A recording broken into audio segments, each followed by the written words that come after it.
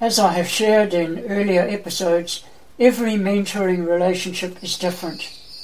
Generally, however, mentoring adolescents involves some of the following actions: becoming a wise, trusted and dependable friend, having fun while doing something worthwhile, focusing on the needs of your mentees, encouraging a caring, supportive, non-judgmental relationship, the mentor being the consistent cheerleader or the wise guide on the side, encouraging mentees to become the best they can be, recognizing the difference between accepting mentees and approving of their behavior.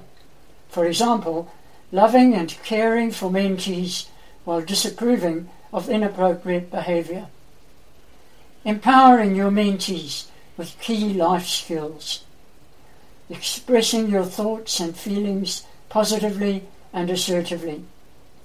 Learning to respond with kindness, compassion and forgiveness where appropriate.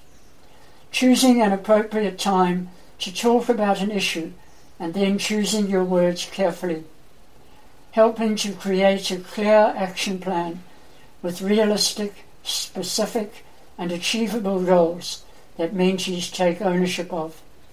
Spending time with mentees and interacting regularly in order to enhance their self-worth or self-image, pride and confidence.